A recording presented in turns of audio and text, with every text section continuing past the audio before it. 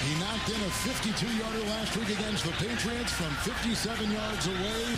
Here he goes, and he's gonna get it! 57 yards! This is where Wisconsin gathers to talk sports. Packers, Brewers, Badgers, Bucks. The Wisco Sports Show is on the air. Now, here's your host, Grant Bills.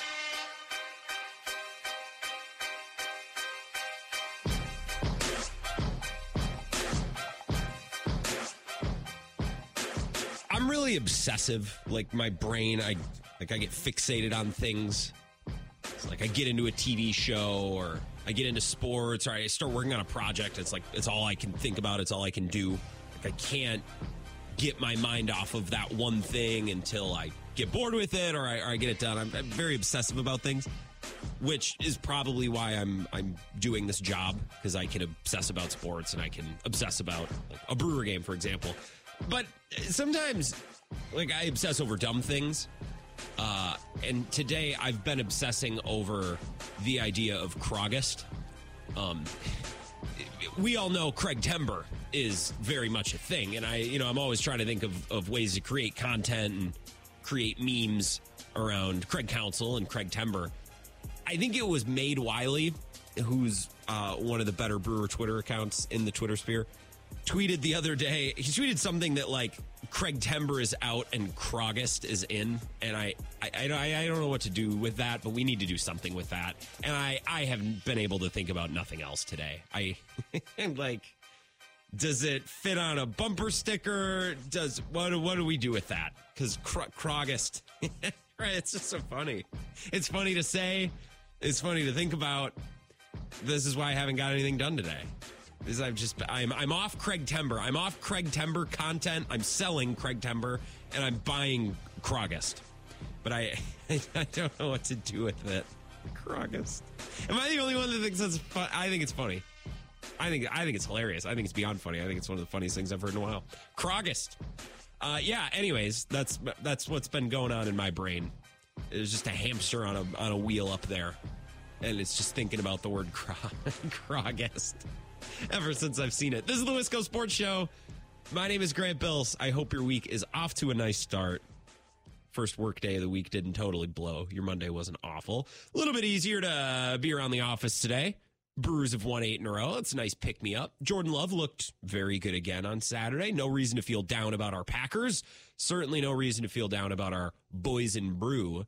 Their first winning streak of 8 games since 2021. And I think that's significant. I think that's very significant. We're going to talk about that here in just a couple minutes. I don't think there's any coincidence. When I heard Brian Anderson say yesterday at the end of that broadcast, their longest winning streak since 2021, I said, "God dang it, I know exactly what I'm going to say tomorrow." That's all I need. I can talk about that for an hour, comparing what's going on right now to what was going on in the middle of the season, June, July, in 2021, the last time the Brewers won 8 games in a row. In fact, I think they won in 2021, and I have the 2021 schedule in front of me. Between June 22nd and July 2nd, they won how many games in a row is that? I'm not going to count on air. Don't make me do it, ESPN. Just put it in the headline. 11 straight. There we go. 11 straight wins. I was filling in for Bill earlier today, and I'm going 1, 2, 3, 4. No, that's bad. Don't do that.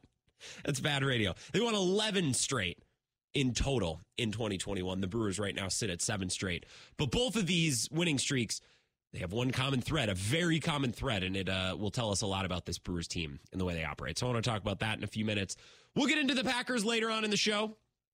I talked with Mike Clemens for pert near 45 minutes today on Bill's show, and he brought a lot of interesting stories and sound bites to the table about Packers Seahawks, which is on Saturday, and then leading into cutdown day, which is tomorrow. The Packers have to cut almost 40 people. They got a head start today, releasing punter Pat O'Donnell. So we'll talk about that at some point. And maybe, just maybe, depending on how the show goes, I'll play a little bit, play one of the better highlights from my conversation with Mike earlier today. If we're getting tons of calls and the conversation is popping, then, we can just talk to Mike tomorrow when he's scheduled to join the show live. But Mike did say a lot of interesting things, and I think it would be worthwhile to maybe share a comment or two with you from my earlier conversation today with Mike. So that's TBD. We'll leave that for the second hour of the show. 608-321-1670 is the number to call the show. Twitter, @WiscoGrant, if you want to tweet me there. Oh, and by the way, in a half hour at 4:30, I want to give you my unpopular NFL takes. Looking at my notes, I have 4 of them.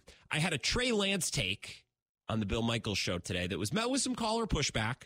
I think it was fair pushback. I also think it was unreasonable pushback. The pushback came from Tony in Texas.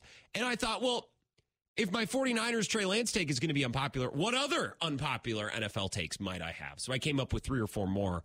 I will share with you my unpopular takes here in about a half hour. I do want to start with the Brewers. They beat the Padres yesterday 10-6. Sometimes when your team's got it going on, certain things don't matter. Like Adrian Hauser yesterday. Adrian Hauser went 2 innings, gave up 4 runs, only struck out 2 through 43 pitches. I mean, catastrophe. I think he got hurt. They put him on the 15-day IL today, but a catastrophe start, right? Only recording 6 outs, giving up a bunch of runs, and forcing the bullpen to enter the fray in the 3rd inning. But the Brewers are humming right now, so it didn't matter. Bryce Wilson comes in, throws 4 shutout innings. The Brewers offense scores 7 runs in the 6th, another run in the 7th, and the bullpen locks it down. It's just sometimes when you got it going on, you got it going on. Or as Jerry Reed once said, when you're hot, you're hot. That would also apply in this scenario. Abner Uribe yesterday had his first bat outing in forever. Abner Uribe started as a toolsy, flamethrowing reliever, young, unproven guy. But Craig Counsell sees utility in those guys. Craig Counsell is so good at looking at pitching prospects that are high up in the minors and saying, okay, that guy can help us in this role. It was Corbin Burns in 2018. Right? Craig Counsell, if Craig Counsell is your manager, you basically have an additional reliever because he's so good at finding that young guy who most managers wouldn't trust and most managers wouldn't use. But Craig finds that guy, gets him work in the regular season, builds him up into a role that they can actually be a helpful reliever into the playoffs. And it's like you get an extra high-level reliever out of it. Well, Abner Uribe yesterday had his first bat outing in a while. He recorded no outs. He gave up 2 runs. He didn't record a strikeout, couple of walks, a nightmare. And it didn't matter because the Brewers are playing some kind of baseball right now where they can absorb a 2-inning start from Adrian Hauser and they can absorb a catastrophe inning from Abner Uribe. And they just, when a team is playing like this and when a team is in a groove like this, they can land punches. The Brewers fell behind 4-1 yesterday. Did anyone turn off the game? I didn't. And there were parts earlier this season, there were stretches of the year, I would have turned that game off in an instant. I would have gone and done anything else. Oh, we're down 4-1. It's over. I'm going to go take care of this. I'm going to go do, I don't know, whatever errands people are. I'm going to go to the bank. I'm going to go deposit this check or whatever errands you have. I would have done something else yesterday. The Brewers fall behind 4-1. It's over. It's done. Adrian Hauser was our starter today, and he was pulled. This one's out of reach. It's over. And yet, despite the 2-inning start from Adrian Hauser and the blow-up inning from Abner Uribe and the early 4-1 deficit, that game felt very winnable the whole time. And that just goes to show you how well this Brewers team is playing right now. When you're playing that good, sometimes it just doesn't matter. Or as Jerry Reed again said, when you're hot, you're hot. It's no coincidence that the last time the Brewers won 8 in a row was 2021. It is one of my favorite stretches in recent Wisconsin sports history. And I know it didn't involve a deep playoff run, didn't involve a championship, didn't involve an MVP, or it didn't involve any sort of hardware that we can point to or that can hang in a stadium or that can hang in a trophy case of a team or a player. 2021 Brewers season gave us nothing to hold on to other than some really fun stretches of baseball. And I think of late May, June, July, when that Brewers team was humming. Like I said, that's the last time they won 8 games in a row. They had an 11-game winning streak, bumping up basically into the All-Star break. I think there was a series or 2 following that winning streak before the All-Star break, but they basically played red-hot baseball right into the break. And I'll never forget that stretch in time. I say this often, not to get all philosophical on you here, not to get all emotional, but I say this all the time. Sports are the soundtrack to our life, right? I'm sure I'm not the only one that connects sporting events, games, specific wins or losses with real life events. Right? Think of all of the Packers playoff losses. I bet you can tell me where you watched each one. Arizona Cardinals loss in 2015. I had 3 of my best high school buddies over. I know their names. I'm not going to put them on blast, but I remember exactly the 3 that were over. I remember we watched in my living room upstairs. My parents were gone, so we had the whole house to ourselves. We weren't drinking or anything. We were good high school kids. We weren't drinking in high school like that. That'd be very irresponsible. 2016, remember that playoff game, that playoff loss? I was in college. It was miserable. That was the NFC Championship game. Watched it in a greenhouse just off the campus at the University of Wisconsin La Crosse, right over by Little Caesars on 10th Street, right by Bikes Limited, if you know where that is in La Crosse. Great home, great house. Lived next door to an older couple. They'd lived there forever, not student housing. Great relationship with them. Because anytime we had a function in the backyard, I'd made sure no one went over in their house. You respect the property line. Okay, we had a good relationship. I watched a couple playoff losses there. 2021 against the Buccaneers, I watched at a coworker's house. He now does rock radio in Appleton. Thank you. Good memory. 2022, I watched in my apartment. That was peak of the pandemic. Not much going on. Oh, no, that was the Niners game. I watched that in Milwaukee outside at the Harp after going to Bucks Kings. But the point, I can remember where I watched all these games. And I bet if I told you about this big game and this big game, you would remember where you watched, who you watched it with, kind of what was going on in your life. When the Brewers got hot in 2021, and they won that 11 games in a row. This is the last time the Brewers had a streak like this. Willy Adames had just got to town. Right? You guys remember this? And I remember this stretch of time so fondly because it finally kind of felt like we were coming out of the pandemic. The beginning of the season was weird. Half of a crowd in the stadium. It didn't feel like we were back to normal. And then eventually the Brewers did their reopening day. Very good marketing idea. Tip of the cap to Rick Schlesinger and his staff. It was a good one. Like golf night. They've hit some home runs the last couple of years. I remember reopening day. And I remember life felt like it was getting back to normal as summer was really picking up. And I remember Memorial Day, being home visiting my parents. We went down the highway to the local supper club, and there was a band playing, and the crowd was unlike anything I'd ever seen. And people were just so happy to be in groups again and to have summer feel normal. It was great. And this stretch in time coincided with the Brewers just taking off. And it was because Willy Adames got to town. Willy Adames showed up and instantly from day one as a Milwaukee Brewer was the heart and soul of the team, which doesn't make sense because Christian Yelich had won 2 MVPs and there had been other players who'd been on the roster, who'd played huge roles, played in big games. But for whatever reason, Willy Adames was different. He carried this extra level of zest and zing and pep, and there was just something about him, the way he looked, the way he acted. He brought the claws up thing, which was a miss by the Brewers marketing department. Calling balls and strikes here. They had plenty of hits. They've had some misses. Now, the Brewers would have gone on a long playoff run. Maybe claws up would have stuck, but, you know, if my aunt had balls, she'd be my uncle. So we could play that game all day. I just remember that stretch in time being so fun because we were getting back to normal out of the pandemic, and being so fun because Willy Adames got to town and energized everybody. Now, fast forward 2 years to right now, a little bit later in the summer. So fast forward 2 years and a couple odd months. The Brewers are streaking again. Team looks different. This season feels and looks different. This does not feel like a World Series contender the same way the 2021 team felt like a World Series contender. But at the crux of this winning streak is Willy Adames, who's swinging the bat better. He's getting singles. He's hitting home runs. I saw hit a home run against the Twins in person on Wednesday afternoon when I was at the ballpark sweating my you-know-what off. There's no coincidence that the last 2 big-time Brewers winning streaks in 2021 and now in 2023, at the center of both streaks is Willy Adames. And I don't know why that is. I don't know. I don't know why the sports gods decided to make Willy Adames so integral to the inner workings of this Brewers team and this Brewers offense. But that's the way that it is. This offense and this team goes as Willy Adames goes. I don't know why that is. I don't get it. Because, again, William Contreras is great. Christian Yelich has had an awesome year. And Brandon Woodruff and Freddie Peralta, countless great players on this team who've been here a while and who feel like they're a part of the fabric of the team. But it's Willy. It's Willy Adames. I don't know why. Have to talk to a Brewers guest this week. They can maybe better understand it and better explain it. But there's no coincidence at all that Willy Adames has been at the heart of the last 2 big-time winning streaks for the Brewers. Just took them a couple months. And by a couple months this year, it basically took them the whole season to get going. 608-321-1670. Let's take a call before our first break. Welcome to the Wisco Sports Show. Who's this? Hello, hello. Good talk. Okay, nice. 3 minutes. We'll come back, continue the Wisco Sports Show next. This is the Wisco Sports Show with Grant Bills on the Wisconsin Sports Zone Radio Network.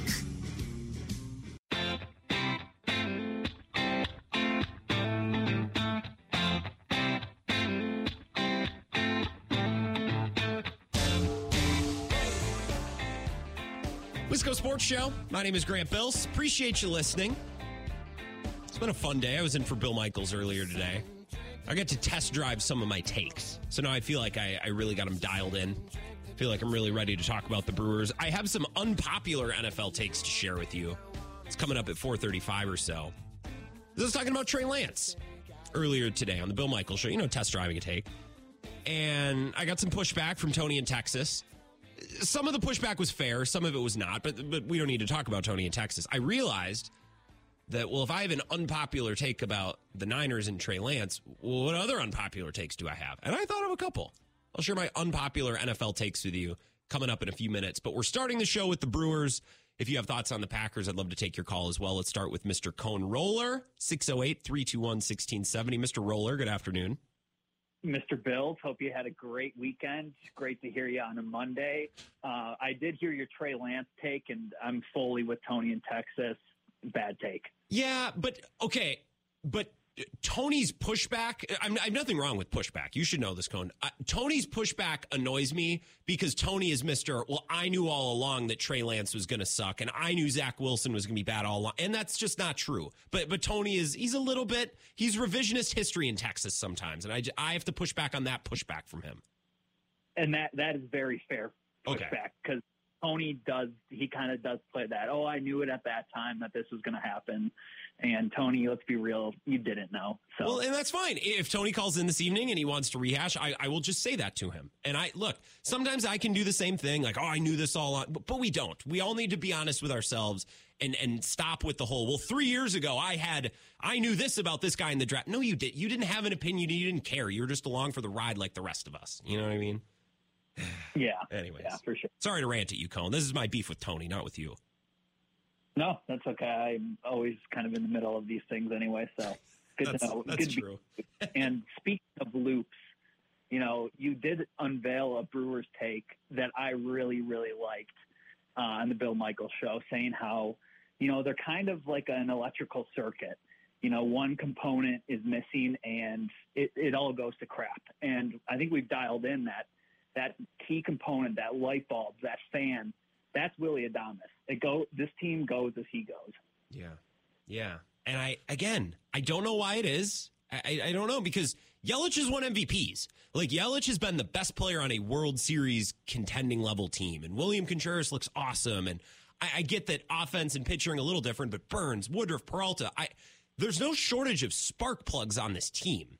There's lots of good players, but for whatever reason, it's Willy Adames. Like, he's the guy, and I don't know why that is. It's something with the sports gods and their voodoo deciding how this team is going to click, but it's Willy Adames. I can't explain it.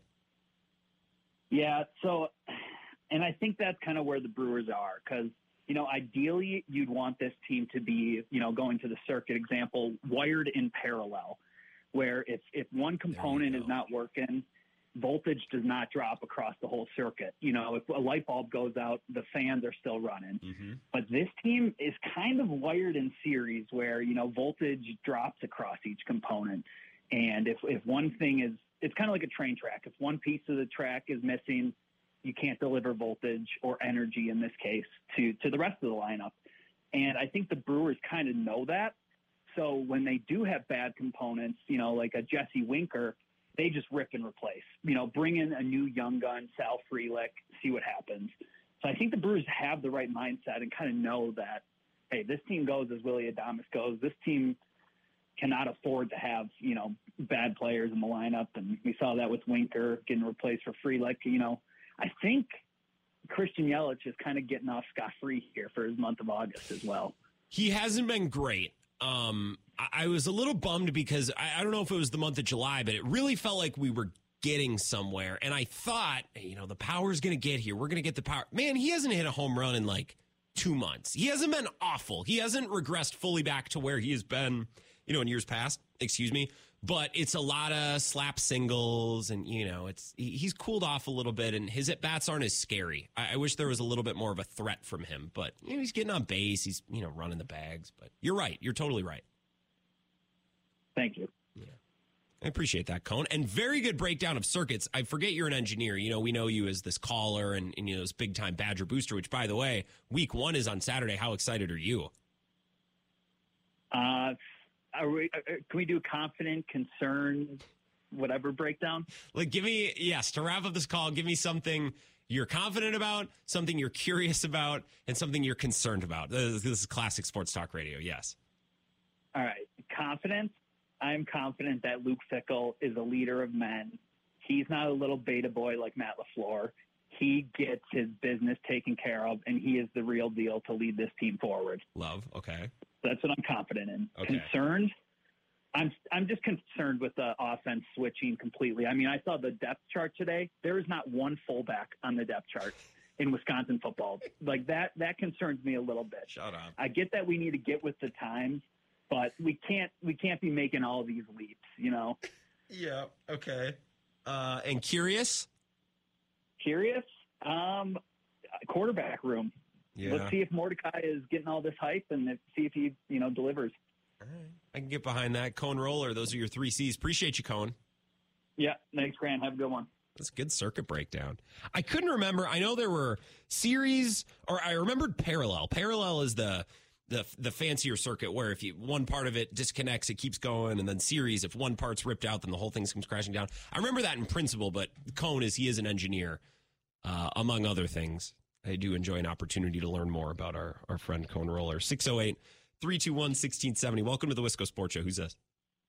Hey, it's Clem Head Mike from Chippewa. Clem Head Mike. I love when you two go back to back. It's just excellent radio. It's awesome. He's a tough follow. I mean, I'm so impressed with his. I didn't realize he was an electrical engineer. I'm so impressed with his knowledge of electrical circuits. I was a electronics technician in the Navy for 6 years, and the last 40 years working on copiers and stuff. I fixed a lot of circuit boards, and he's so totally right about series and parallel circuits. And I can go a little bit farther as a guy who fixed the boards that you can have perfect components. Then you got like a bad solder joint or like a bad a connector or just a lifted circuit trace, and you don't know what's wrong. All of a sudden, something will start working, and here it goes, and you're everything's hunky dory, and you don't know why, but it just fixed itself. And I heard of technicians take a component, they'd wrap it up in towels and run it at full power, and the solders would melt itself, and it would start working again. But he's really good. He's tough to follow. But anyway, I was watching First Things First on the YouTube channel, and Nick Wright. I know you're a Nick Wright fan, right? Yeah, I like First Things First. It's on in between Bill's show and my show, so sometimes I throw it on in the TV in here. Yeah, it's entertaining. I had it on just before you came on the air, and Nick Wright. I don't get cable, so I don't watch any of this stuff. But he's on the YouTube channel right now. And Nick Wright, I follow a lot of paleontology videos. Nick Wright kind of reminds me of early modern humans, which we used to call Cro-Magnons. He looks like but one. Anatomically modern humans. Yeah. But yeah. I'm looking at his AFC East predictions right now. He's got Dolphins, Bills, Patriots, Jets. He says, if you think the Jets are going to win more than 8 games this year with a 40-year-old quarterback and nobody to throw to, he says, you're nuts. So, way to go, Nick. I'm with you, man. Well, here's the thing. The AFC East, someone's got to get last, okay? And it's going to be surprising no matter who it is. Just Buffalo, with how good they've been, it would be surprising. If the Patriots got last, they're coached by Bill Belichick. I'm sorry, even if their roster and their team isn't as good, that would surprise me if Bill Belichick got last in his own division. If the Jets got last, that would be a surprise. That would be a failure. And the Dolphins are so talented. They're so talented. And Josina Anderson reporting today, there's still a couple teams in on Jonathan Taylor. I feel like the Dolphins aren't. If they get Jonathan Taylor, you have a hard time convincing me that Dolphins team is going to take last in their own division.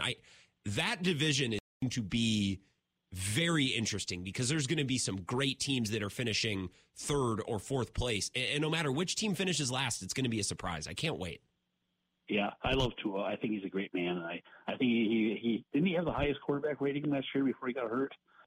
He was great. He maybe wasn't doing a whole lot, but I want to make game managers cool again. Like every fan base is looking for a game manager in one way or another, right? We just want a guy that'll run the offense and mix in great plays. That's what Tua was doing. That used to be a dirty word. You're right. That used to be a dirty word, game manager. But now you got coaches and offensive coordinators that are really know their stuff and they're really picking up fancy plays. Which there's nothing wrong with a coach coming up with a great play and you're just executing that play. What's wrong with that? If that's game management, being a game manager before game management was cool. Yeah, there's nothing wrong with that at all.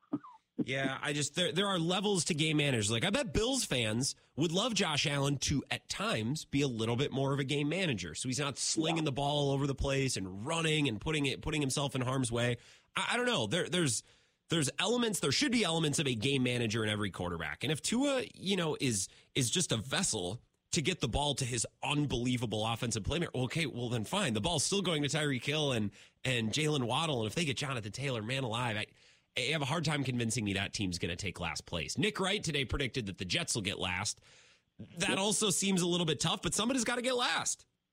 Somebody does. And you're absolutely right. And Josh Allen does scare me a little bit when I see his style play because I've been watching NFL football since the 60s. And guys that run like him, putting their head down and thinking they can run over people, quarterbacks, they often don't last very long because he will get injured and he will get injured bad. You want him to do it when he needs to do it, here and there. Just like we wanted Aaron Rodgers to make the crazy play when he needs to make the crazy play. We want more of a game manager than I think sometimes as fans we admit to ourselves, right. Mike. I think we made some good points here. When Rodgers ran, he avoided contact. He was very good at that. Yeah. Tom Brady was a game manager, and he made game management cool, and you didn't even know he was a game manager. Yeah. So, yeah. Not all of that. Appreciate you, Mike. You're a great phone manager, if you'll take that as a compliment, because that's how I mean it. I do. I take it. I'll take anything. I'm cool with it. Thank you, Mike. Appreciate it. Have a good night. Thanks. You too. Bye. Clemhead Mike. We might get some Mike Clemens later in the show.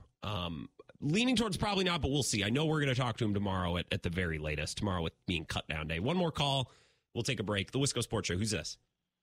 Figured once I heard Cone, this is Begbon John, once I heard Cone call in with the Badger take, I figured we might as well just condense all Badger takes to this section so you can get back to, being hyped about this Brewers postseason run, baby.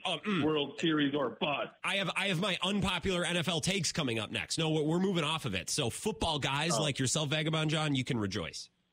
I can stick around for a little while. Awesome. Well, going back and forth with a profile on Twitter called Badger Recruiting and was just responding. But, the talking heads of the Big Ten Network came out with their top 5 quarterback list. And notably, Tanner Mordecai left off the list.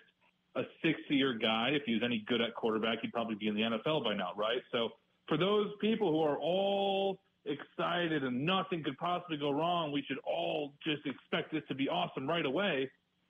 The dude is in his 6th year of college football, and he threw 4 picks in the spring game, right? I mean, when you listen to Luke Fickell's interview with Jim Rome, and I only mentioned the name because it's an affiliate, right? So if you listen to that interview, Luke Fickell is calming expectations down a little bit. He says, look, Tanner, we like what he's doing, but he's learning a new system. He's got a long way to go. Yeah. I heard that, and I'm thinking, Luke Fickell might be just like Paul Chryst, an incredibly honest dude, right? And we're kind of used to that here, so that's nothing new for us. But I do think, in terms of what excites me, what am I worried about, and then what am I curious about, I'm excited about the wide receivers. I think we're going to see a lot of separation. I'm nervous. Wait. This is confident, curious, and concerned. Please use the correct words, the 3 C's. Got it. Confident. I'm confident that our receivers are going to force the defense to get fewer than 11 players in the box this year, unlike last year. So there's no way that the offense is going to be worse. I'm nervous or confident, shoot, I messed it up. Concerned would be next. Concerned. I'm concerned about the quarterback room. Again, Yep. if a player's actually really good, and we're talking fringe NFL guy really good, he does not play college football for 6 years, right? Like if a player is actually really good at their sport, enough to draw preseason All-American, all this stuff, he shouldn't be playing college football for 6 years, probably not even 4. So that's my Tanner Mordecai take. That's what I'm concerned about. And I'm really curious on how the defense performs. I think there's a lot of offense being added to the Big Ten West. Purdue's got a new quarterback. Obviously, Nebraska's on overhaul number 6 since 2012 or whatever that is.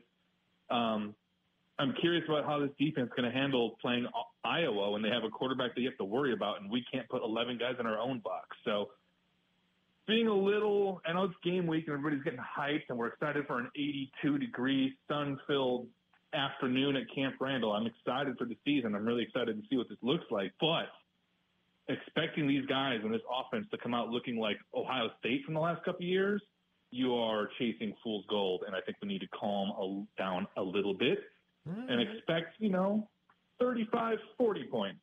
Don't expect 55, 60 points. All right, well, we can keep our hopes high. I always say you under-promise and over-deliver. So maybe Luke Fickell just, using an old sales trick, under-promising. But in the back of his mind, he's like, oh, these folks aren't going to know.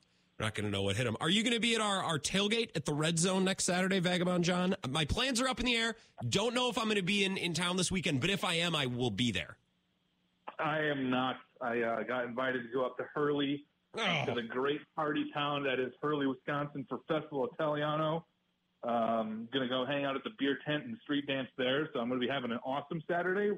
Probably going on a little bar crawl. Best bar crawl town in the state, which is saying something because we live in Wisconsin. So I'll be up in Hurley. All right. Well, a great cultural center that is Hurley, Wisconsin. Go up there and enjoy yourself. Vagabond John, I appreciate you. I'm going to let you go.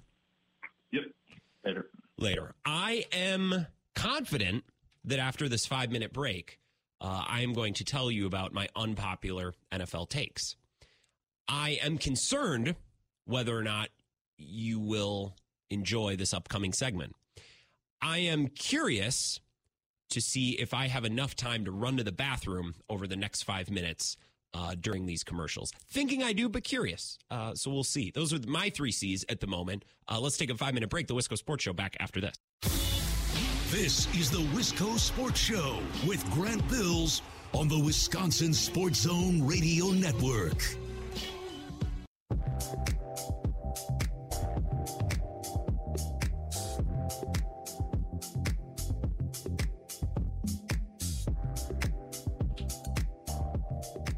Wisco Sports Show. My name is Grant Bills. I'm on Twitter at Wisco Grant. If you want to get interactive with the show, send me your thoughts. I don't know if we're going to hear from Tony from Texas. He's been put on blast a little bit. I love good pushback on the show. Don't get me wrong. I thrive on it. Russell Wilson was asked about pressure the other day, and he said pressure's a privilege. I don't run from pressure. I run towards it. Okay. I don't run from pushback. I run at it. Pushback is a privilege. Okay. In the words of Russell Wilson, the corniest man alive. Tony called the Bill Michaels show earlier today. I was filling in, doing my best to keep the show running and on the tracks with Bill off today. And I got to talking about the Trey Lance trade. Trey Lance has been dealt to Dallas for a 4th-round pick. And I think Dallas did very good to get him. I think that's a smart play. Dak's coming up on a new deal. They like Dak. They probably don't love him. They definitely don't love the idea of paying him a boatload of money again. So let's buy a lottery ticket, see what this turns into. And if he looks even somewhat reasonably okay, then maybe we have a little bit of extra leverage. Best case scenario is he looks unbelievable. He develops and we get our future starting quarterback. For the same reason that I think Dallas was smart to make that trade, I think Minnesota should have done it.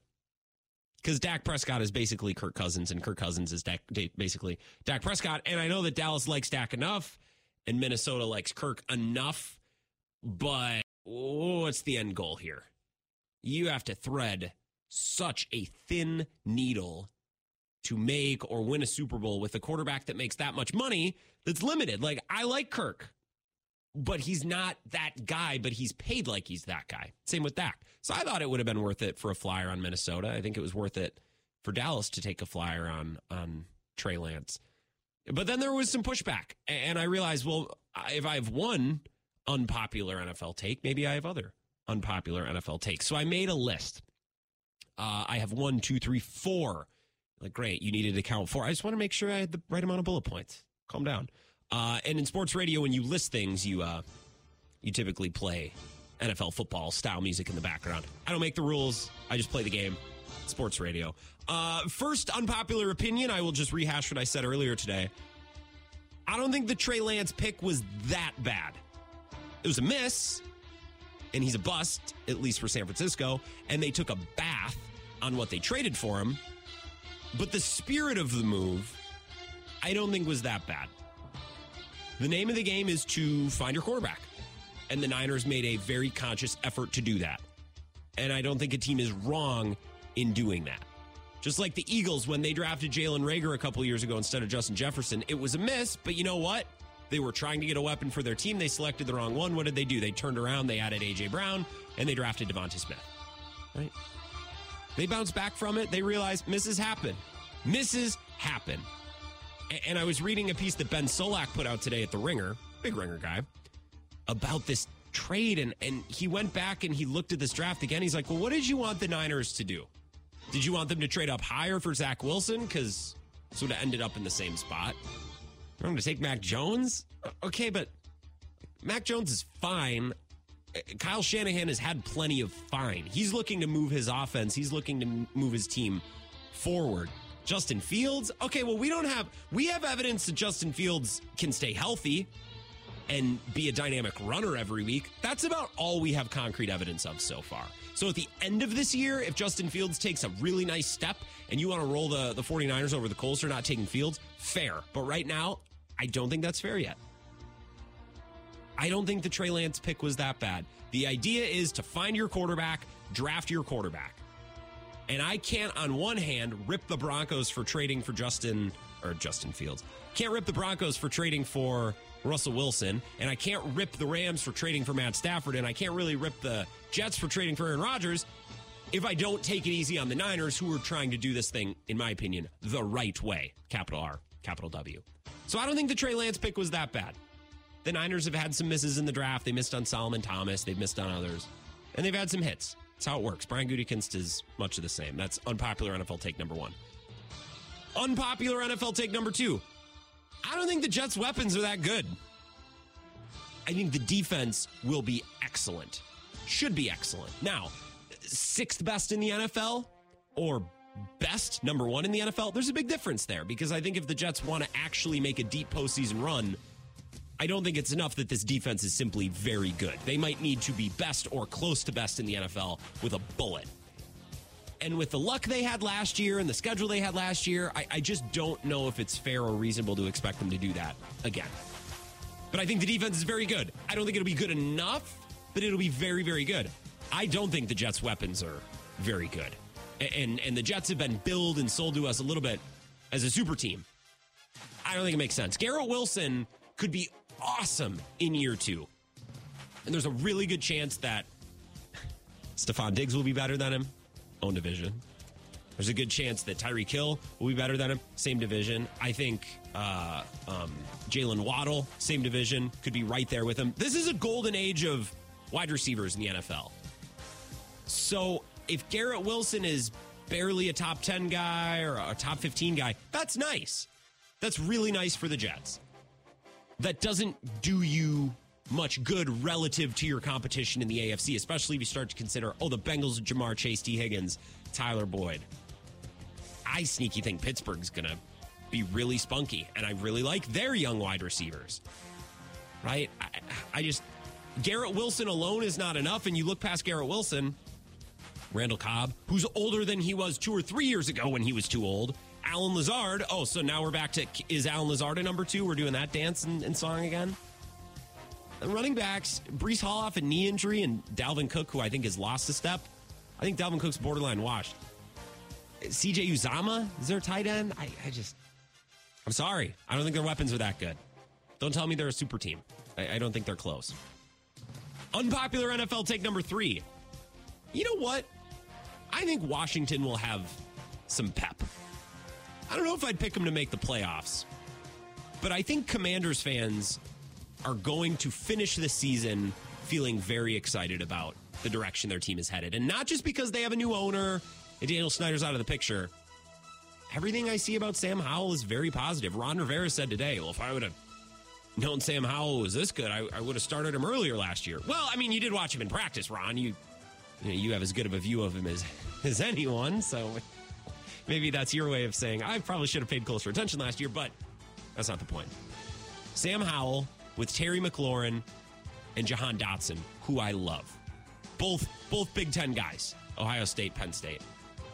I just think that they got some pretty damn good weapons. And there's something to be said for the imperfect team with a good quarterback and great weapons. That's basically what the Vikings are. So if Sam Howell can be a spunky runner and a workable passer and a guy who makes some splash plays in his first year as a starter, I think Washington can win some games. I think they can compete and be right up there with a team like the Giants. I think they're actually quite similar. They're not going to be Philly or Dallas or San Francisco, but I don't know. I think Washington will be a fun team to follow on Red Zone this year. And I think there might be some serious fantasy utility between, Paul Charchian was hyping up their quarterback, Sam Howell, last week. I almost drafted him in fantasy last night. I got another fantasy draft tonight. Maybe I'll draft him. I'll put my money where my mouth is. Washington. Pep. Zip. I like that team. My final unpopular NFL take. We talk about the Bears like they have a poverty roster. And their team is far from an all-star team, but I think their roster is better than most people are leading on. Now, I don't know about Justin Fields. I need to see what he looks like in full year 2 or year 3, depending on how you view his progression so far. With Chase Claypool, who the Bears hope is matured and ready to settle into a role, and DJ Moore and actual grown-up professional weapons. I don't think he has the best weapons in the world, but they're workable, unlike with what he's had in the past. If Justin Fields is a reasonable good quarterback, it should come out with these weapons.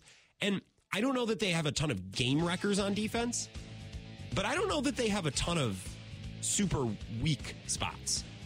They added Yannick Ngakoue. They've just added good players. With all that salary cap space, they just added a handful of good players. And lots of good players can beat a team with a couple of great players. Because a lot of links or a lot of systems in the NFL, like we talk about offensive line or cornerback, or these are weak link systems, meaning they're not defined by their best player, they're defined by their worst. And I don't know that the Bears have major weaknesses at any one position. Now, they're looking to add more special players, but I don't know that they have any liabilities. It's certainly not like last year and the year before.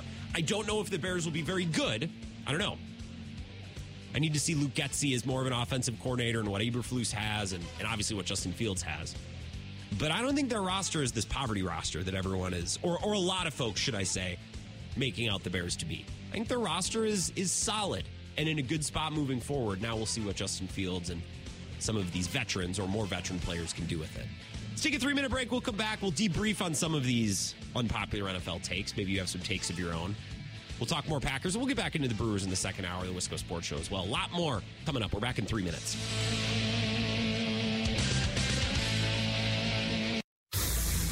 This is the Wisco Sports Show with Grant Bills on the Wisconsin Sports Zone Radio Network.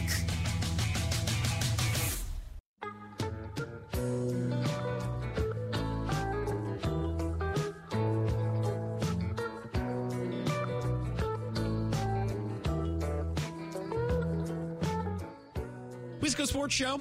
My name is Grant Bills, and tonight I defend the Niners and the Bears. I'm just letting loose some of my more unpopular NFL takes. I don't think the Trey Lance pick was that bad.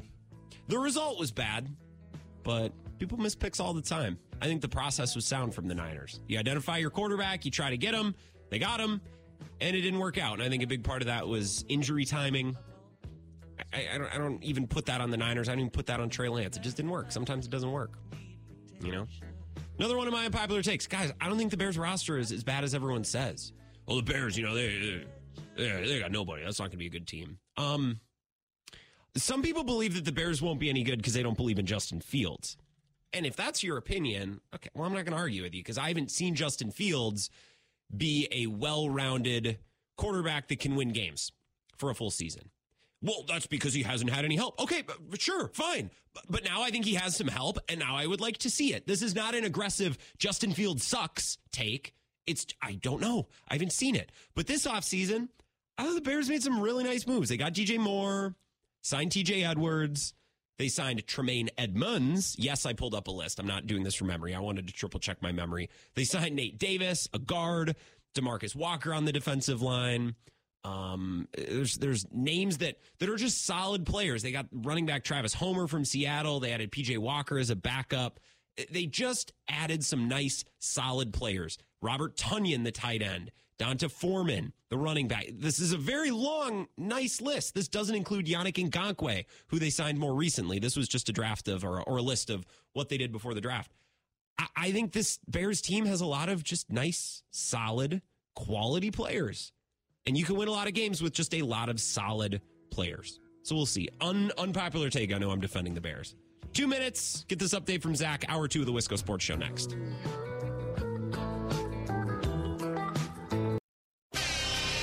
knocked in a 52-yarder last week against the Patriots from 57 yards away.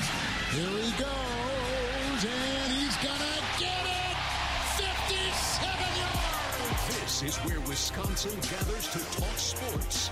Packers, Brewers, Badgers, Bucks. The Wisco Sports Show is on the air. Now, here's your host, Grant Bills.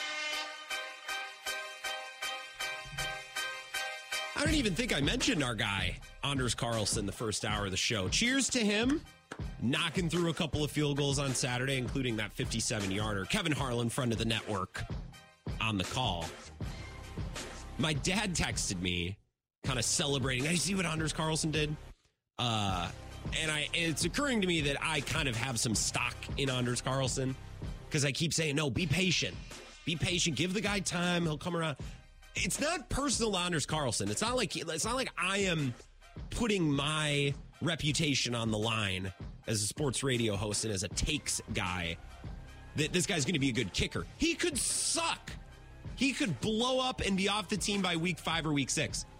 My point is, even if that happens, I think the Packers are correct in their process of going with the young guy, letting him develop, and taking this year to figure it out. I don't think bringing back Mason Crosby this year does the Packers a damn bit of good next year, in the year after, in the year after, in the year after. I think this is the year to find your kicker. And I'm glad that Anders Carlson is making his kicks. Don't get me wrong, but don't make this like I own all the Anders Carlson stock. I'm just saying build for the future. I'm the future guy. My stock is in the future. Put it that way. This is the Wisco Sports Show. My name is Grant Bills. Hope you're all having pretty solid nights. First day of the work week. Okay. Not too bad. Yeah. That's all you can ask for. We might get to a question and answer from Mike Clemens later on in the show. He joined me as I was filling in for Bill earlier today.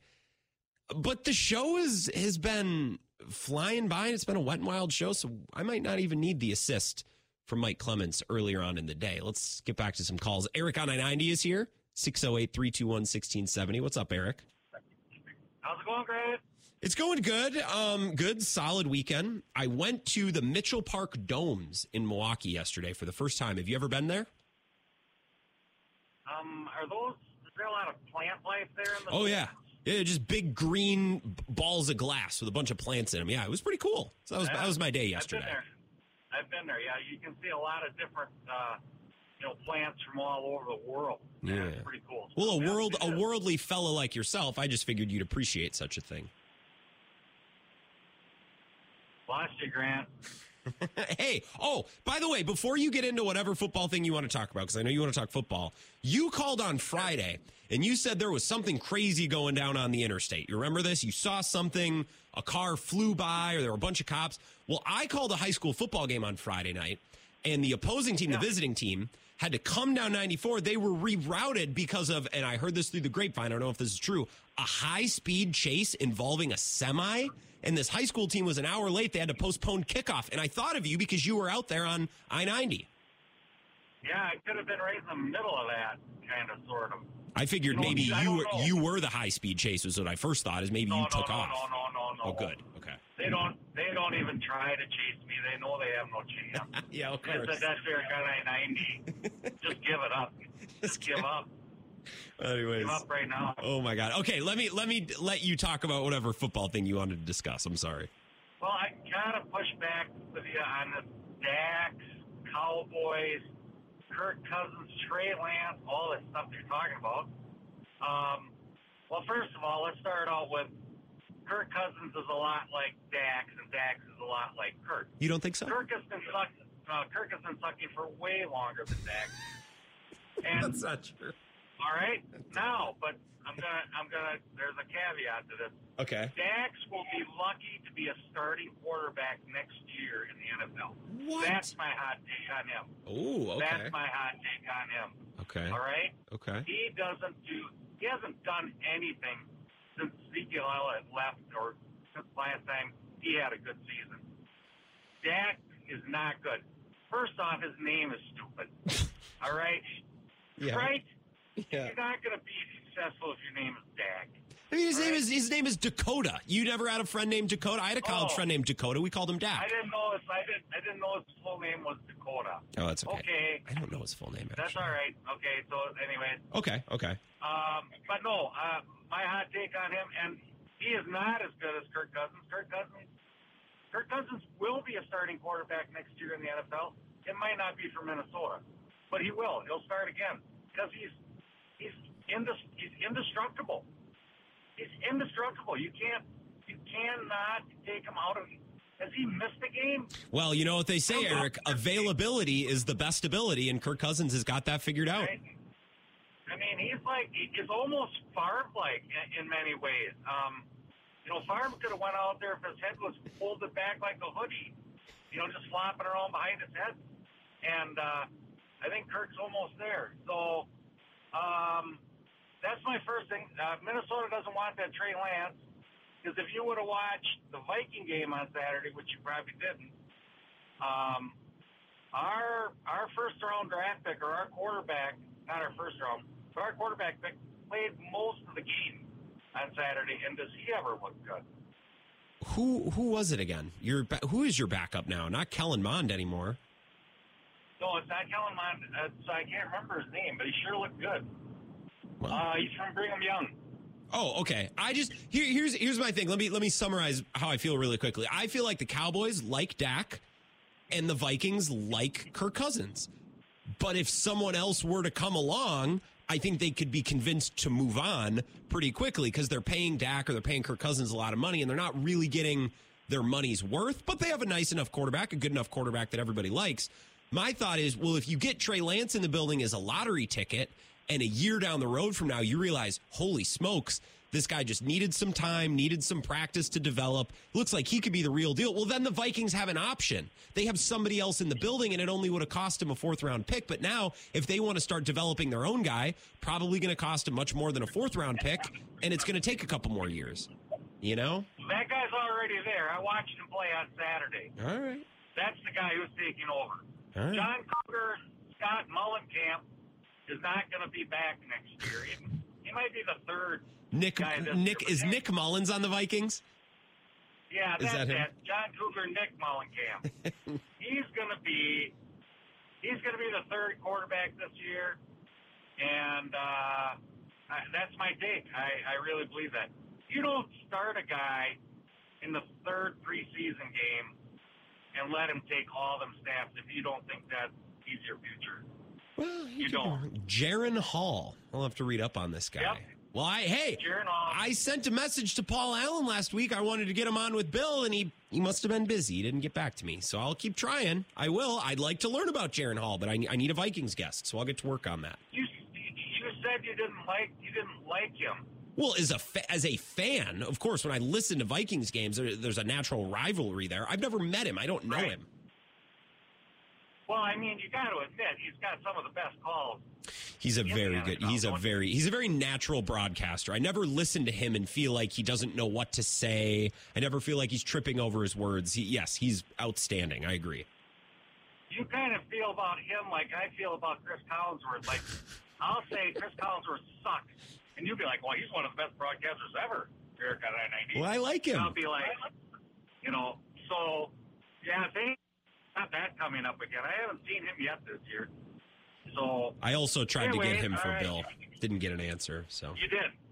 yeah. How tough is it to get those? What is the hierarchy of sports radio broadcasts? Like, who are the Rush Limbaughs of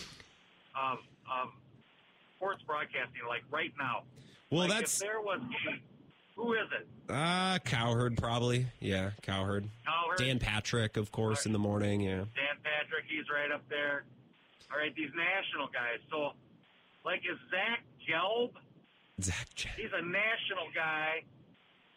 Is he higher up the totem pole than Bill Michael? Probably, yeah. Yeah, I mean, for getting guests, yeah, because he's a national show. So yeah, just by the nature of how many affiliates he's on, he's got CBS behind him. He's got a team of producers. Bill just has me. I mean, I can only do so much here. That's kind of the how about our friend Bart Winkler? Where does he fall into that pecking order? Well, I don't know. He does weekends on CBS, so he's probably somewhere right below Zach Gelb. He's always filling in for him. Maybe Zach. I should ask Bart if he can get me Chris Collinsworth. Maybe he could help out. I don't know. He's got the right guy. Eric, I have to run, unfortunately. We will talk about your Vikings again because I am fascinated to see how your season goes, and I know we'll talk again soon. Yeah, have a great day, Grant. It's nice talking to you again. You as well. Appreciate you, Eric. Our schedules have not been synced up. You've been calling right at the end of the show, and a couple times I haven't been able to get you in here. Yeah, I did try to get Chris Collinsworth. Well, what I did is, classic sneaky trick of the trade here is I texted the Pro Football Focus guy. I was like, hey, I'd love to have who did I ask for? Sam Monson. Haven't had him on with Bill. Him and Bill have a great back and forth.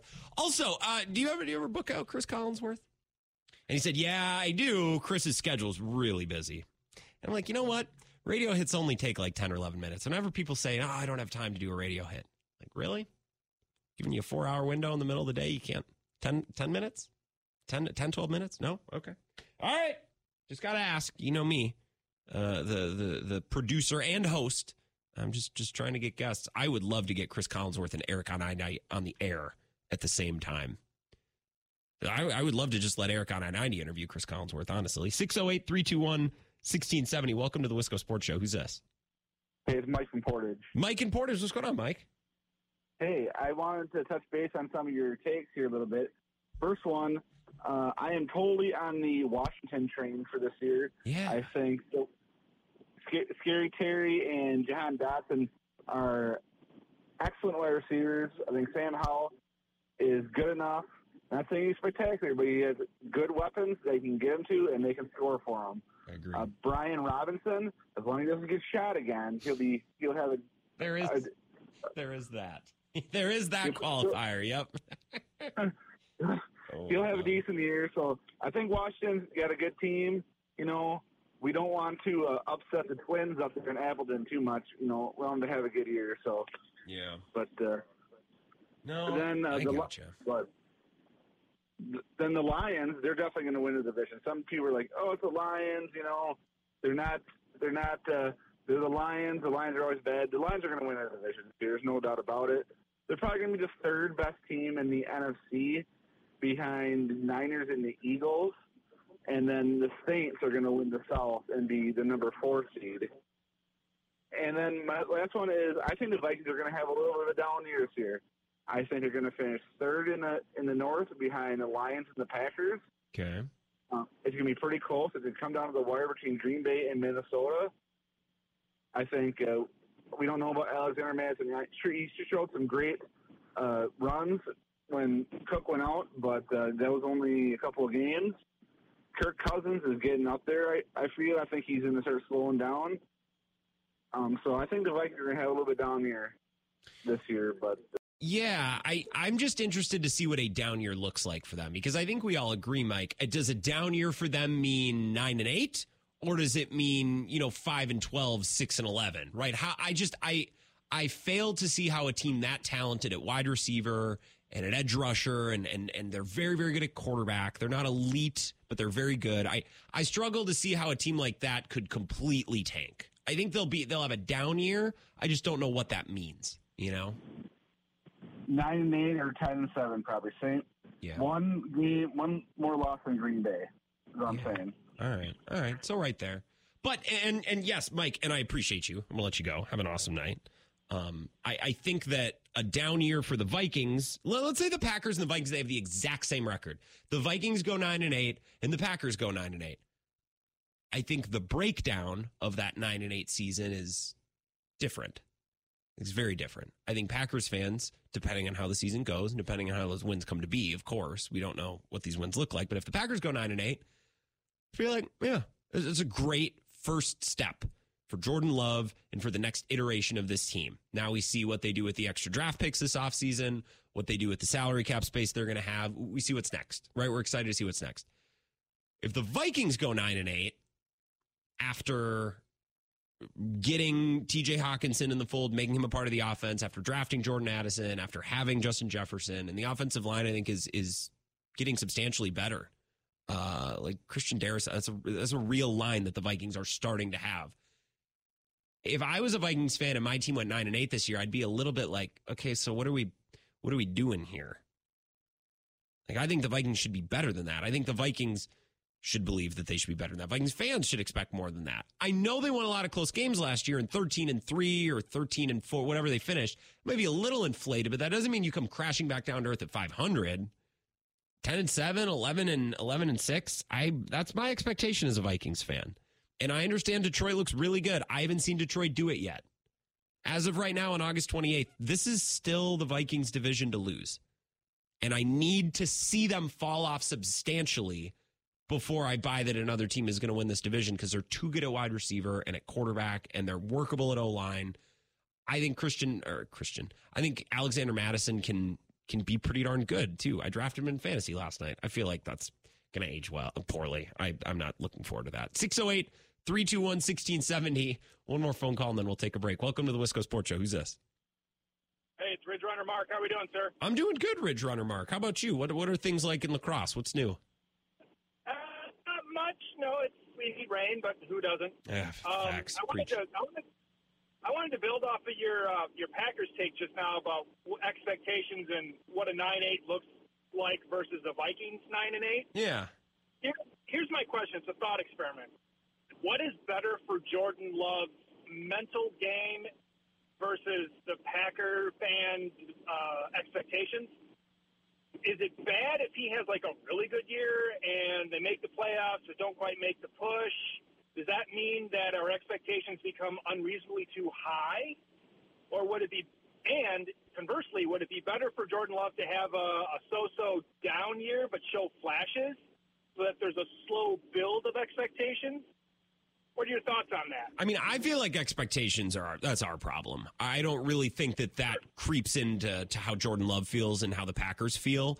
So I want Jordan Love to look as good as possible this year. Now, if they lose a couple of close games and that's what keeps them out of the playoffs and they get a better draft pick because of it and they're better positioned for next year, that's a great silver lining.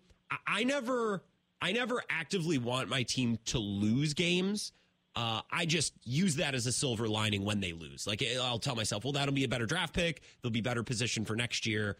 I don't think raised expectations after this year are a bad thing. I don't think that's a bad thing, and I don't think it would negatively impact the team. What do you think?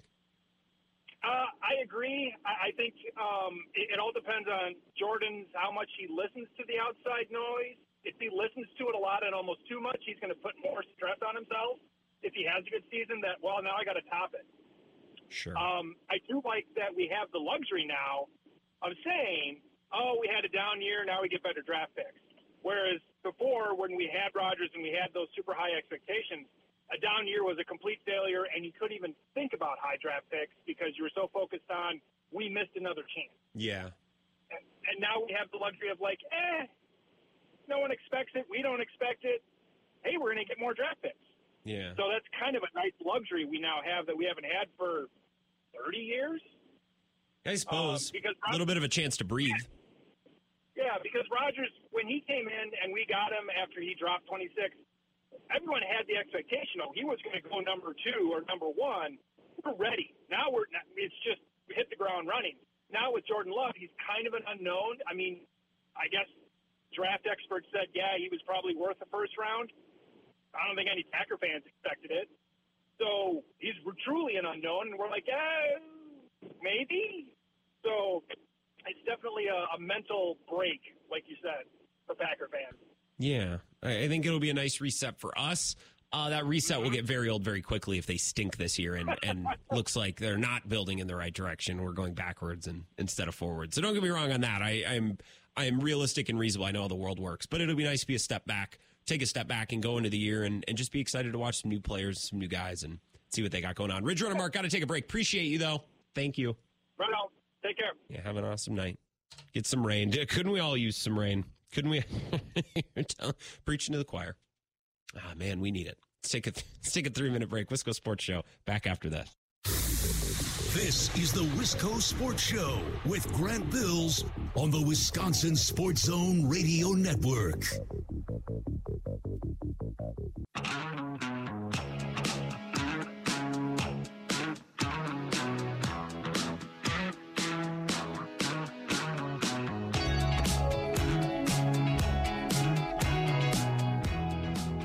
Wisco Sports Show. My name is Grant Bills.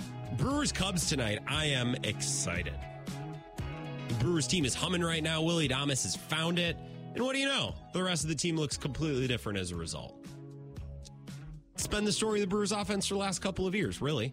When you boil it down, we can talk, is Christian Yelich back?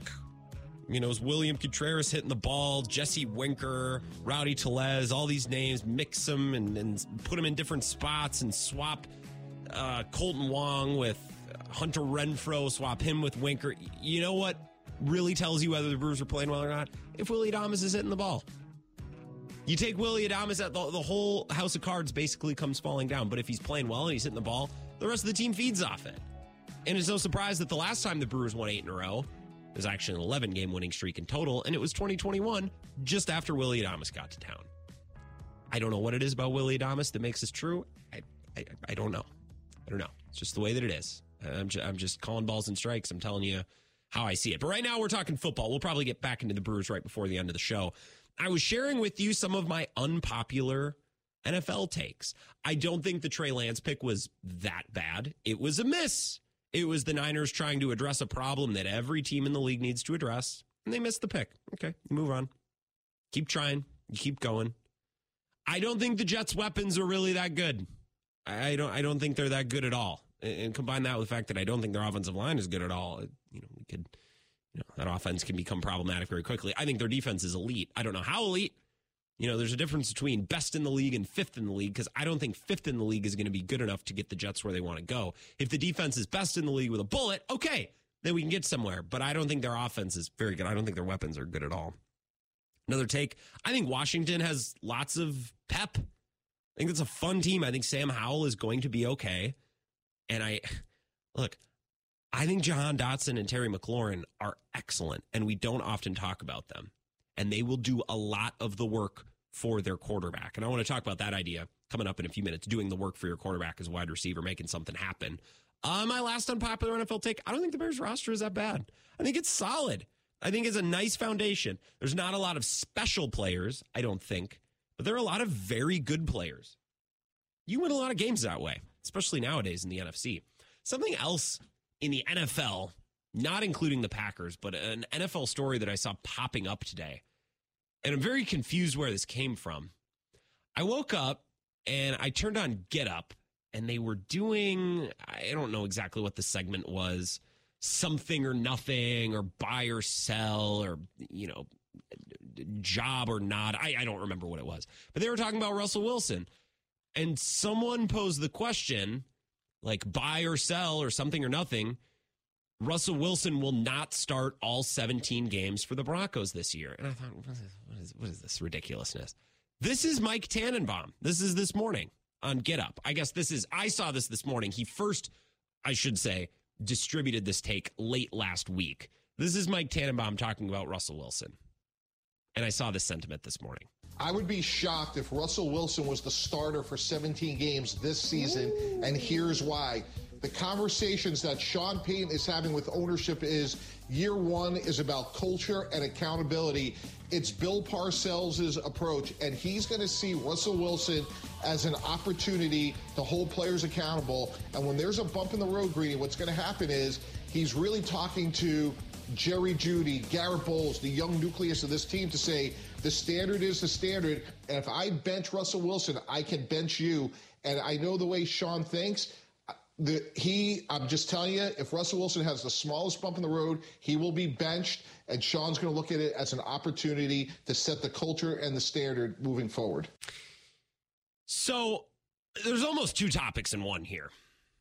And I could do an hour on either one. We could talk for an hour about what should the Broncos do if Russell Wilson looks the same this year. Like that's an interesting topic. Because I think the Broncos thought, and reasonably so, we'll get a new coach in here. We'll flush last year completely. New coach will come in here. Sean Payton, experienced, done it before. Perfect. He's going to show up and say, this is my way. I'm proven. The guys will listen to me, respect me. Great. And I think Russell Wilson will probably be a little bit better this year, and the roster is very good. I think the Broncos will be better this year. But let's just say they're not. Let's say Russell Wilson sucks now. And last year's Russell Wilson is the new Russell Wilson. Broncos do. What can they do with his contract? What can they do? Do they have a backup plan at quarterback? What do they do with Sean Payton? What do they do with this guy, that guy? I mean, it's a fascinating what if. It's a fascinating hypothetical. If Russell Wilson sucks, what do they do? Do they play him because, well, what else are we going to do? Do they bench him? And if they bench him for who? And another question is, how bad does it have to get? How many games does it take? How long is the leash? Like, what does Russell Wilson have to do to get benched? We can have a million spin-off conversations about Russell Wilson and the plans of the Broncos if he looks bad and continues to look bad.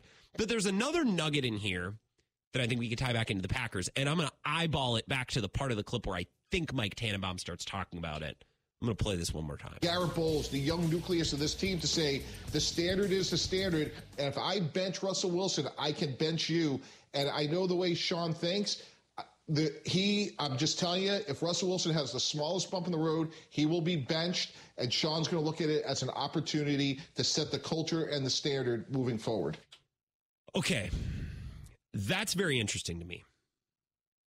Because essentially how I'm hearing that is Sean Payton would look to make an example out of Russell Wilson to show that no player is bigger than the franchise, no player is bigger than the GM, the coach, or the owner. There's a hierarchy, and we're not going to let a player, like I think Nathaniel Hackett let Russell Wilson last year, get too big, not going to have your own office, you're not going to get special treatment.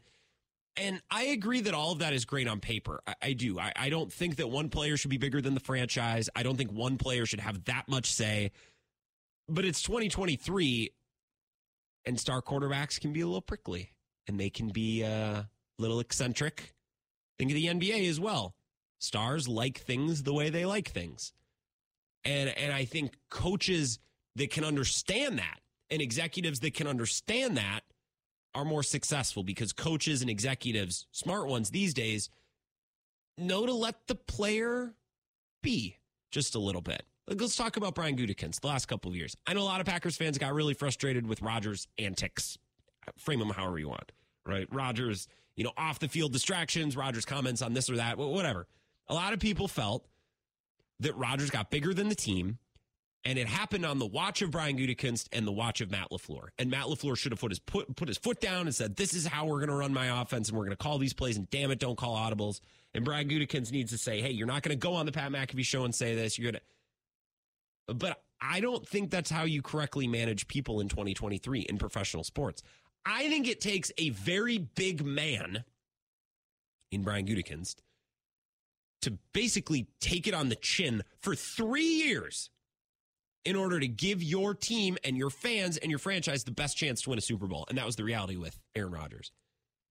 I'm sure Brian Gutekunst was pissed when Aaron Rodgers came back in 2021 after they had worked it out over the summer and they'd come to some sort of an agreement, and we thought this matter was settled, and Rodgers waltzed back into training camp and went off on a 20-minute scorched earth press conference that made the Packers seem like villains, to make them seem like selfish robot owners and executives that don't care about the players and only care about money and saving a penny here. I'm sure Brian Gutekunst was pissed, and he would have loved nothing more than to call a press conference of his own and say, okay, well, this is what you don't understand, and this is where Rodgers isn't being truthful, and this is where he's wrong, and let me explain this. But that's not Brian Gutekunst's job. Brian Gutekunst's job is to not win the you-know-what measuring contest. His job is to win football games and to put his team and his franchise in the best position possible to win a Super Bowl. And a lot of people, and I'm not making up a straw man here. A lot of people called the show, and I've talked to friends who are Packers fans who said, Brian Gutekunst and Matt LaFleur need to do something about Aaron Rodgers. They're letting him run the team. That's not it. They are swallowing their own pride and their own ego and letting Rodgers kind of be Rodgers because, that's what's good for the football team. This isn't about ego. This isn't about pride. This isn't about being right. This is about winning football games.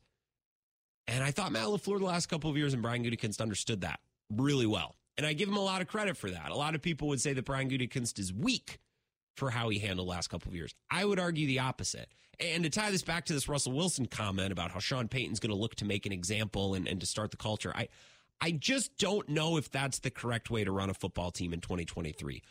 Russell Wilson might not be good anymore, and maybe he's not the quarterback of the future, and that is a big, long, and uncomfortable conversation that the Broncos would then have to have. But I don't know if cutting off your nose to spite your face is the answer. I don't know if benching your quarterback to prove to your right tackle that things are going to be different around here. I don't know if that's, I don't know. As soon as there's the smallest bump in the road, we're going to bench Russell Wilson. I don't know that that's smart management. There might be times this year where Sean Payton would be best served to probably swallow his pride a little bit, to placate Russell Wilson just a little bit, assuming Russell Wilson plays football a little bit better than he did last year. When men and their egos get in the way of things, that's when a lot of these things go south. I can tell you what's going on between Jonathan Taylor and the Colts probably wouldn't be happening if they were owned by a woman. Like I feel pretty confident saying that Jim Irsay is being a little bit of a rich, stuck-up, egotistical, rich man. Like I don't think this would be a problem if it was an owner or a GM or someone who is more reasonable, less rich, or just a woman, because women don't get hung up on these sorts of things. Men do. And that's why, again, I give a lot of credit to Goody the last couple of years for basically swallowing his pride, taking it on the chin publicly so his football team could be in the best position possible to try to win a Super Bowl. Let's take a 5-minute break. We'll come back, talk a little bit more about Russell Wilson, Aaron Rodgers, but I want to talk the Brewers as well before we say goodbye, because they got a big game tonight against the Cubs, and I still have some more things to say about the Brewers. So that's all coming up. 5 minutes on the Wisco Sports Show. This is the Wisco Sports Show with Grant Bills on the Wisconsin Sports Zone Radio Network.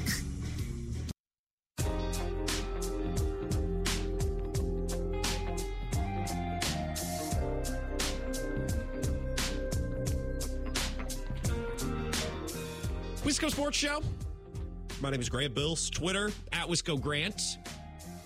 Appreciate you hanging out today. Going to put the podcast up just after 6 o'clock. I also have a fantasy draft right after the show tonight.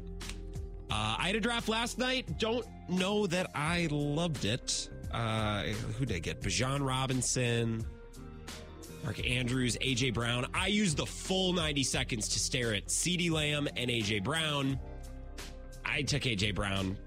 Feel like whatever pick I was going to make was probably going to be wrong. So I'm just accepting that right now. I have something that I want to play for you. A little bit of audio from Jordan Love on Saturday. I think it's an excellent point. Mike Clemens sent it to me earlier today, and I love it. So I want to share it with you, talk about it for a couple minutes. But first, I want to take a call. 608-321-1670. Welcome to the Wisco Sports Show. Who's this? Thanks, Grant. Denny from Holman. Denny in Holman, how are you, you son of a gun? Good. How are you doing, sir? I'm doing good. I got the pre-fantasy football draft jitters, so I'm just doing my best to stay calm and stay focused on the task at hand, finishing off the next 17 minutes of this radio show. Are you going to pick Anders Carlson for your kicker? I feel like I have to. I should put my money where my mouth is. There you go. I got to say, I got hats off to your kicker on Saturday. He could have just choked too, and one was a bad snap, that first one, and that 57, I think, would have been good from 65. That's the first thing that's out of my mouth, because there's always the masculine urge to point out how far the kick would be good from. Like if he makes a 48-yard kick, you got to turn around and say, that would have been good for 58. Like we always got to add that on for some reason. I don't know that, but it's a thing that men do. But I'll tell you, it was very, very, I mean, I thought the whole game was very, very promising. So I guess that's our new team, and we'll see where Goody wants to go from there. And if he wants to add anything after he makes his cut downs and stuff, it'll be interesting to see who gets on the taxi squad and stuff, for the guys that he picks and stuff. But hats off to the Brewers, our pitching. I mean, man, a month ago you'd have said, geez, we just can't do anything, But I tell you what, the pitching's really come through for them. The pitching's come through, and all of a sudden the offense can score runs again. And it turns out all they needed was Willie Adames to just do a little bit of something, and everyone else follows suit. And, it wasn't that long ago we were saying when we were down 4-1, 4-0, 5-1, we're done. We got to throw in the towel. We'll never make a run, Yeah. And Frederick's been just outstanding. I mean, that guy is really, our rookies have really come through. Yesterday, they fell behind 4-1, and Denny, it felt like the game was getting started. I'm like, ooh, now it's interesting, like a challenge. I felt optimistic about it. It was so weird. And then when Rowdy, had a dinger, that was great too, for him, for his confidence. Yeah, I like Did you see they were talking about moving Yelich to first? Who said that? Were they talking about it on TV? It was on a sports, just on the comments, like all on Google and stuff like that. Oh, I gotcha.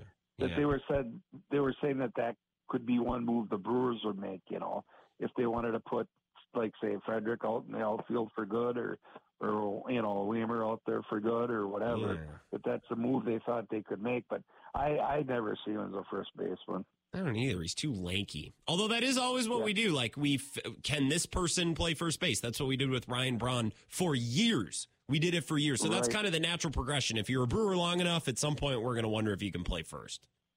And do you really think that situation in Denver with Sean, do you really think, I mean, for the amount of money that they got stuck in Russell, that they, with the trade that they did and everything, I mean, do you really think he would sit him? Well, that's another thing. His extension doesn't kick in until this next offseason. I just, in a dream scenario, if Russell Wilson isn't any good, I'm sure they'd love to Benjamin move on, but I don't think they can. I'm pulling up his salary cap breakdown right now. I agree with you. I think that that's a big part of it too, and I mean, to write Russell Wilson off, like I said, you got to figure out that whole team last year really was sinking before he came on ship, and I think you got to give Russell, a full year this year again. And, I mean, I know he's not as fast as he used to be, but I mean, I think he's still got the arm, and I think he's still got the talent. Could very well be the case. The Broncos built a foundation for Aaron Rodgers, and then they stuck Russell Wilson in there like it would be fine. And I just don't know that was fair to Russell Wilson. I will give him credit, even though I'm not a huge fan. His number next year goes from 22. He's scheduled to make $22 million this year. Next year, it's 35. Then the next year, it's 55. Then it's 58, 53, and 54. He's under contract in Denver through 2028. That's going to be kind of hard just to say, well, we don't need your services, walk away. Yeah, it's a lot of money against Denver. So it'll no doubt be interesting. I don't know. I'm a little skeptical that they'll bench him, and I don't know. They didn't bring in Sean Payton to, I don't know. They brought in Sean Payton to make it okay with Russell Wilson. And anyone who denies that, I don't know. I feel like you're not seeing straight, or you're not being honest. Denny, I got to play a little bit of Jordan Love audio and take a break. I appreciate you. All right, you take care. Nice talking to you. Yeah, you as well. Always. Have a good night, too. Sorry I cut you off there at the end. I knew what you were saying, though, Denny. You have a great night as well, and I appreciate you. Mike Clemens sent me Jordan Love audio from Saturday, and it was, run-of-the-mill post-game stuff. This quote was interesting. This is the last thing that I played when I talked to Mike earlier today. I love this. I'm a big fan. I'm just going to play it for you. Jordan Love says young Packers offense will be able to move the ball in a variety of ways. Here it is. I think just positive gains, moving the ball forward is the biggest thing. Checkdowns can turn into big plays, but we have explosive plays that are out there. It's just a matter of hitting them. And I think we've done that. And then there's times we haven't done that. So it's just a matter of being consistent with it. I think we got a number of playmakers on the team. It's just getting them the ball on the offense and letting them do what they do. But, I think checkdowns can turn into big plays too. So he said something twice in those 22 seconds that I loved. Any idea on maybe what it was that jumped out to me? Said checkdowns can turn into big plays. Yes. Yes. Yes. This is yes. Yes. Yes. Yes. Yes. Correct. This is how I want to approach football. And I don't want to rip Aaron Rodgers here. Aaron Rodgers is brilliant. Won 4 MVPs. He won a Super Bowl. He's one of the best quarterbacks I've ever watched in my life. It's him and Patrick Mahomes, really. But what do I always say about Aaron Rodgers? He made football harder than it needed to be. Like, this unbelievable throw to Adams fits it into 3 defenders. It's okay. So you made a 10 out of 10 degree of difficulty throw to pick up 25 yards. Great. Now what? Can you do that again? Can you do that repeatedly? Is that good, sustainable, replicable offense? No, I don't think so. You know what I mean? Can you do that, as Bill Michaels would say, on the consistent? Can you do that over and over and over again? Because you know what? When I watched the Patriots in January, a lot of really simple plays, easily executable. You can do them over and over and over again. You can march the ball right up and down the field. Those plays work against good defenses, bad defenses, average defenses. The idea that a check down can turn into a big play is the best idea that's happened to this Packers team since Mark Murphy built that damn sledding hill. This is what I want. And that's why that play to Christian Watson, that touchdown that they got against the Eagles last year, was such a brilliant example of why football doesn't need to be that hard. Everyone was hyped up about Jordan Love after him coming in relief against the Eagles. And the staunchest of Aaron Rodgers defenders were like, well, it was an easy play. It was basically a check down. Exactly. There you go. Yes, it was. Exactly. That was it. It was a glorified check down, but that's all it needed to be because Christian Watson is unbelievable. And if you just put the ball in his hands and let him go, he can take one to the house. You don't need to hit him 45 yards down the field. Just get the ball in his hands and let him go. Let him do the work for you. Check downs can turn into big plays. My God. I'm going to have to go to the bathroom after this show after listening to that quote. And yes, it's for the exact reason that I'm leading you to think. Yeah, it's that. Yeah, I'm a little aroused. Yeah, that's it. Wisco Sports Show. Who's this? Welcome. Hey, Grant. Tony. Texas. What's going on? Hey, have you put your resume into the local San Francisco radio station, you Niner homer, you?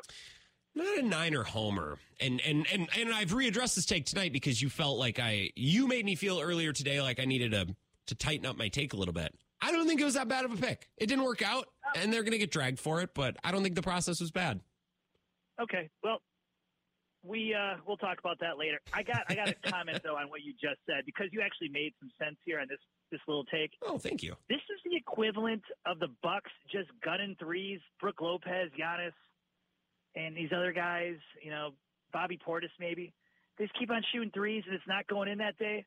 And they can just overpower the team and take it to the rim. Yes. Post up Brook.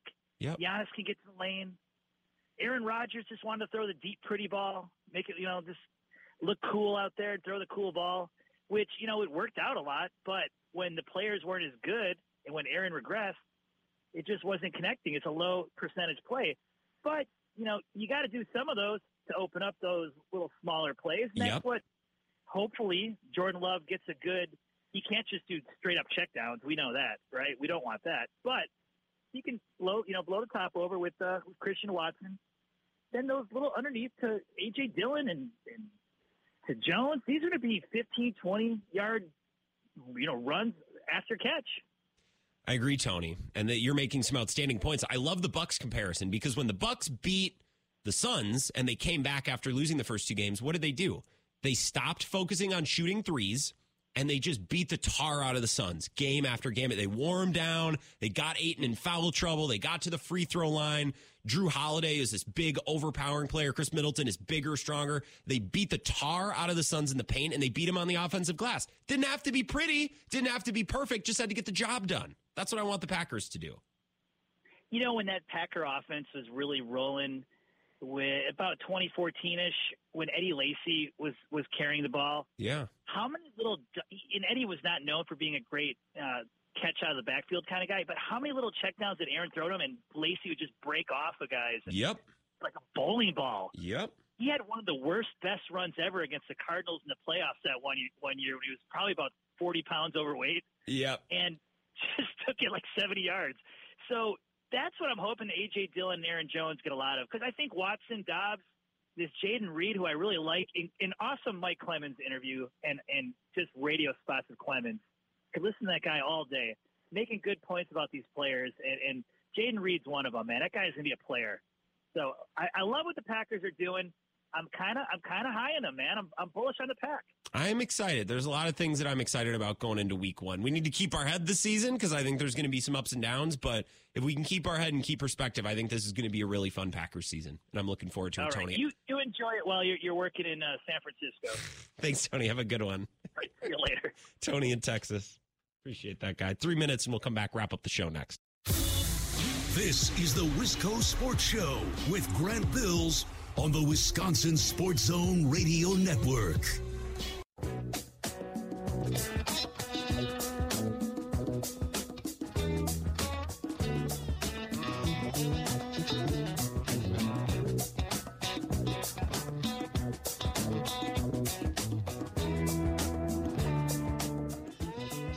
Wisco Sports Show.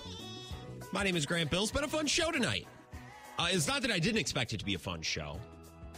It's just, I did Bill's show earlier today, and I run out of energy. I only have so much excitement and spunk in me. This will be 6 hours of live solo radio. So I was a little worried. We get towards 5:30, 5:45, start running out of things to say, but not been the case. And I appreciate Tony in Texas. I really like that call. I liked everything that Tony had to say. And I love the comparison to the Bucs. Jordan loves saying touchdowns or checkdowns can turn into big plays too. Let me play that clip one more time for those of you who maybe didn't hear it. I think just positive gains, moving the ball forward is the biggest thing. Checkdowns can turn into big plays, but we have explosive plays that are out there. It's just a matter of hitting them. And I think we've done that. And then there's times we haven't done that. So it's just a matter of being consistent with it. I think we got a number of playmakers on the team. It's just getting them the ball on the offense and letting them do what they do. But, I think checkdowns can turn into big plays too. Checkdowns can turn into big plays. Tom Brady knows that well. Patriots fans know that well. You don't need to shoot for the moon every single play. Take what the defense is giving you and let your playmakers make plays. There's a reason you draft Christian Watson, who's got unbelievable speed. And it's not just to run deep and stretch the defense. Get the ball in his hands and let him run with the ball. It's dangerous. He can house it at any time. Checkdowns can turn into touchdowns or big plays. I'll put my Grant Bills radio spin on it. Checkdowns get touchdowns. Put that on a t-shirt. Enjoy Brewers Cubs tonight. I'll be back tomorrow to talk about it at 4.